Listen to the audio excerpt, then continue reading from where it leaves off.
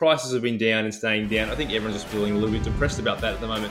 What are your thoughts on this, Will? I'm pretty happy about the prices because in my mind, I think we're in a bull market. And so when I see Bitcoin going down, I just get really happy.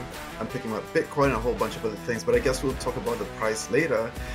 What's really cool is Friendtech is going viral and everyone's kind of crazy about it. $35 million traded and 100,000 Twitter followers. What do you think about it, Simon?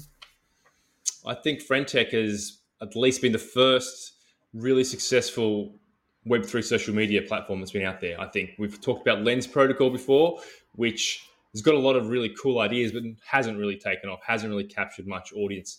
Whereas Friendtech has come out of nowhere and taken off. And I guess it's been able to do that because it allows large Twitter influencers to monetize their following in so many ways. So I think that's why it's really taken off and really gone really quickly up the Twitter rankings, up the revenue rankings. It's a really interesting idea.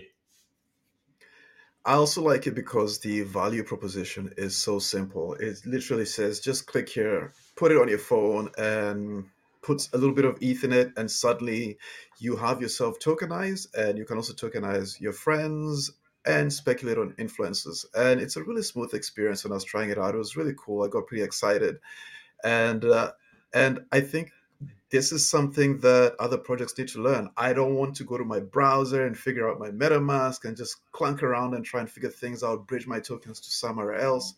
Friendtech was super easy to use. I think I was set up in 5 to 10 minutes, if that.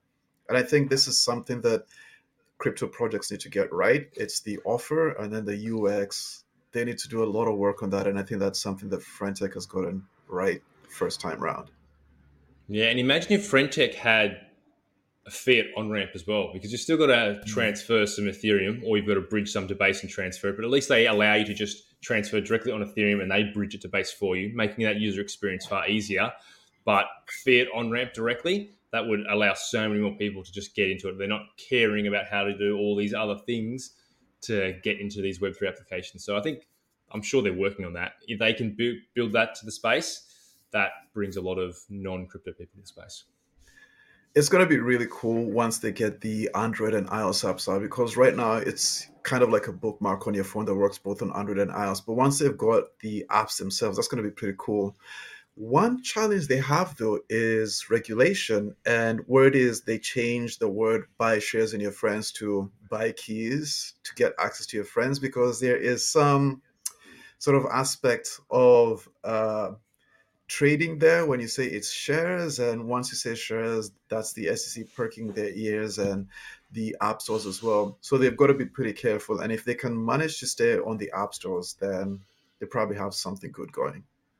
Well, currently you're talking about the app stores there, but Friendtech has specifically gone on iOS and gone around the app store. So it basically uses Safari, which I don't use on my phone because I just prefer other internet browsers, but you need to use Safari, and it creates a link on your iOS device, which just goes to the web page.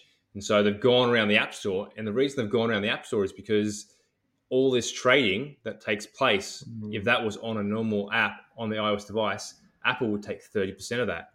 And so they've avoided Apple's 30% tax, basically, by creating it the way they've created it. So it's been very clever of them, because I don't think people would uptake this thing so much if so much of the money was just going straight to Apple, and it would obviously just put everything more expensive on it. So there's a specific reason why they went the way they did, to avoid the App Store, which is very clever. So maybe either Apple is going to shut down that window to get around them, or maybe other people will start doing it quickly and Apple has to rethink its tax that it's putting on people. Kudos to them. I think one thing that we're really missing in this day and age is a decentralized app store. And once that happens, I think all bets are off, because Apple and Android would lose control of the gatekeeping. It means there's a little bit more risk, but it also means that they can't stop some things that shouldn't be stopped. And once everyone has a monopoly and they can control the gates, then, I mean, absolute power corrupts. And so this is what Apple and Android have right now. And I think there's solutions out there that are being built to decentralize the whole web, to decentralize identity, but even decentralized phone app systems. If I ever get something that works almost as good as Android but is decentralized, I'm probably going to take it. And I do want my own app store. I don't want to be restricted because Apple doesn't like crypto. That's absurd to me. But some people don't like that. Well, I know you're not a crypto shiller there, mate, because you spoke so much about having a decentralized version of Apple or Google, and you never once mentioned the Solana phone, which is doing exactly that. It's a decentralized phone that allows you to gain access to all these projects on Solana at the moment. But I know the Solana CEO has talked a Mhm. lot about integrating Ethereum into it as well. But obviously, they are just focusing on Solana alone. So there is an option out there. You can go get the Solana phone, mate. There we go. And that's an option. I actually hadn't thought of that. If I remember when it came out a couple of months ago, I thought, yeah, that would be really interesting. And I've seen updates about it recently, so it looks like it's doing all right. And then hopefully it gets better uptake, and I hope it starts to make a lot more money, because once this happens, other people can see they can make their own money by creating their own phones, and there we go. And Android is an open source system, so a decentralized form of that would be fairly, I suppose, easy enough to change and update. And once that happens, I am in.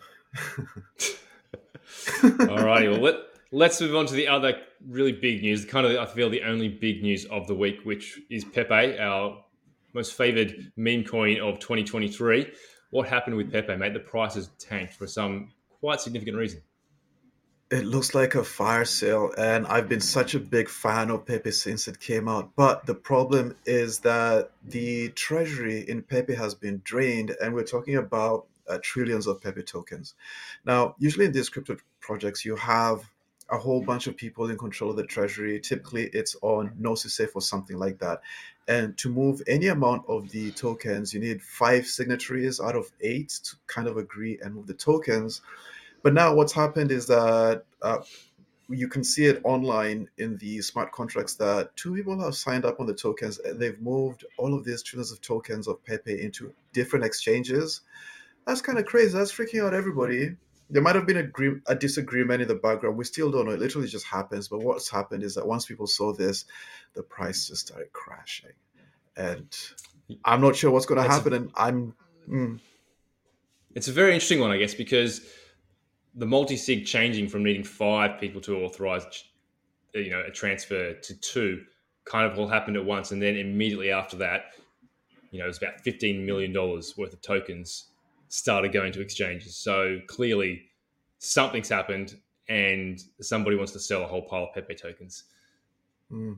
I don't think we've I really wonder heard that. Yeah, go ahead. I wonder if this is the ultimate rug pull where it didn't happen immediately, but it waited a while, it bided its time, got into exchanges, got everybody confident in trading, and then decided to sell them. Could that be, or could it be something else? What do you think? It could be, but I'm just having a look at the graph now. Hmm. Well, it's only happened fairly recently, and if they were going to dump, it would dump harder. Hmm. I would have thought Hmm. it's only gone down 10%. So if they were really rug pulling and they were dumping $15 million worth of tokens onto the marketplace, there wouldn't be enough liquidity to buy that up that quickly, I would have thought. Yeah. Don't know. Don't know if it's a rug pull. Don't know if it's a takeover. It doesn't look good. So I think people are fairly worried. So I'm going to watch the graph for sure, see if it dumps more. Yeah. The crazy thing is that even as it's dumping, I'm looking at the volumes, and the volumes are going up, meaning that the there's agreement on the current price. If people do want to sell at that price, the volume will be going down. But what's been happening since 3 or 4 hours ago is that the volume has been going up and the price has been going down. To me, that spells a little bit of danger. But at the same time, I can almost smell opportunity in that I do need to keep an eye on this, and there might be some good news at the end of this, in which case Pepe has some ways to go. My ideal scenario would be to see it drop down to the original prices, and I want to pick up that good news early and pick it up if it is good news. What But are original prices in your mind, mate? It's not going down to uh, fractions and fractions of cents. It's probably too big for that. that's what I'd love to see. But It's probably I too don't know. big for that. I sit there and think that, you know what, I think Pepe, unless this really turns out to be a complete and utter rug pull and they're dumping everything at the moment, I think Mm. Pepe's got to that escape velocity where it's a big enough meme that could probably survive this, unless there is something really going wrong with the guys who are running it and who have access to all this money, because there could be more of them to sell. I'm steering clear of it for now. I'll just watch the fireworks from the sideline. For me, Pepe was It never a good, solid long-term investment for me anyway. So I'll watch. mm, it wouldn't be the first time that crypto has hit some sort of drama, and yeah, and this has happened. So I guess we've just got to wait and watch and see. And I would be tempted to pick some up, depending on how the price goes and depending on how the news gets. I could pick some up. There you go. Speaking of picking something up, the prices, mate, they're not picking up. The prices we've had the dump, and we've kind of decided that 26,000 Bitcoin and what 1600, somewhere between 1600 and 1700 ETH is the price Mm. that we're currently happy with it sitting at. What are your thoughts on price action at the moment? I think the CEO of Bitcoin needs to do something about these prices. So, but no, but on a serious note, it's we had kind of predicted this a couple of weeks ago, maybe even back to a month, in that seasonally that Bitcoin does tend to go down during these months. And so when I look at it, I think everything is kind of happening as it should. It's been a little bit more bearish than expected, but prices are probably still going to keep going down. And my personal prediction, according to the indicators that we use, is that start of September we're going to start seeing less sell pressure and more of an upswing. So I think this is normal. This happens every year, and I'm just picking up more tokens. How about you, Simon? Yeah, well, we've always said that we're going to be range bound for this year, and we've always said there's always chances of going down. I still am very strongly opinion that we're not going to be going down to the previous lows. I don't think we're going to test that far. We're still in the range. Could we go back down to 20,000 Bitcoin? Sure, absolutely. And as you said, this is a seasonal time for when prices don't do well. I think September, Bitcoin's never had a green September ever. Mm, mm, So keep that in mind, and that we're about to start September, historically the worst performing month of Bitcoin, because it's never gone mm, up in September. So mm. will this time be different? Sure. But will it be drastically different? I doubt it. Yeah, So, yeah. use that knowledge, to make your plays. For me personally, because I'm still dollar cost averaging in, I'm actually deciding to just pause my dollar cost average for this week, because most of my money is committed anyway, but I'm willing to take that bet that I think that September is going to be a little bit worse. So I'm just pausing my dollar cost averaging for maybe a week or two to see if Mm. that theory plays out. And if not, I'm okay with it. I'm okay with missing out on some of these lower prices. But if I see it, start rocking back up soon, I'll just turn it back on and be okay with that. Same here, Simon. I'm just dollar cost averaging, and I've also put a bit of a pause to it, and I'll probably just wait for another week or two, see how the market looks like, and then start getting back into the market. And it's these, I think, slower plays that do real well, and it's so difficult to day trade. But then once you've got a handle on how these tides work in the longer term, then the crypto market becomes predictable in a sense, and it's not as scary. There's some people freaking out there thinking, oh my God, it's going down to zero. But once you see how these flows work, generally you can kind of understand them. And it's just, and we've got our rules, so the price is going down, picking a little bit up more. And Yeah, exactly. And I think this is still, the best time for people to be getting into the market, even though people are starting to feel scared and the price will go further down.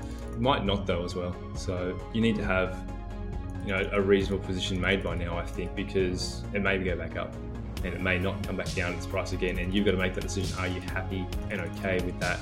And as I said before, I'm happy to pause my dollar cost averaging, because most of my money is already committed into the market. And if the price goes back up now and I've missed out on that little bit more I could have bought now, I'm okay with that, because I'm already fairly well into the market. But just expecting to hold all your money back for new lows is probably a bad idea. Yeah. DCA is the magic word. All right, well, I think that ends us for the weekly rant this week. Fairly slow news week, I felt, in general. So let's leave it there, Will. Thanks very much for joining us. Thanks, Simon. See you next time.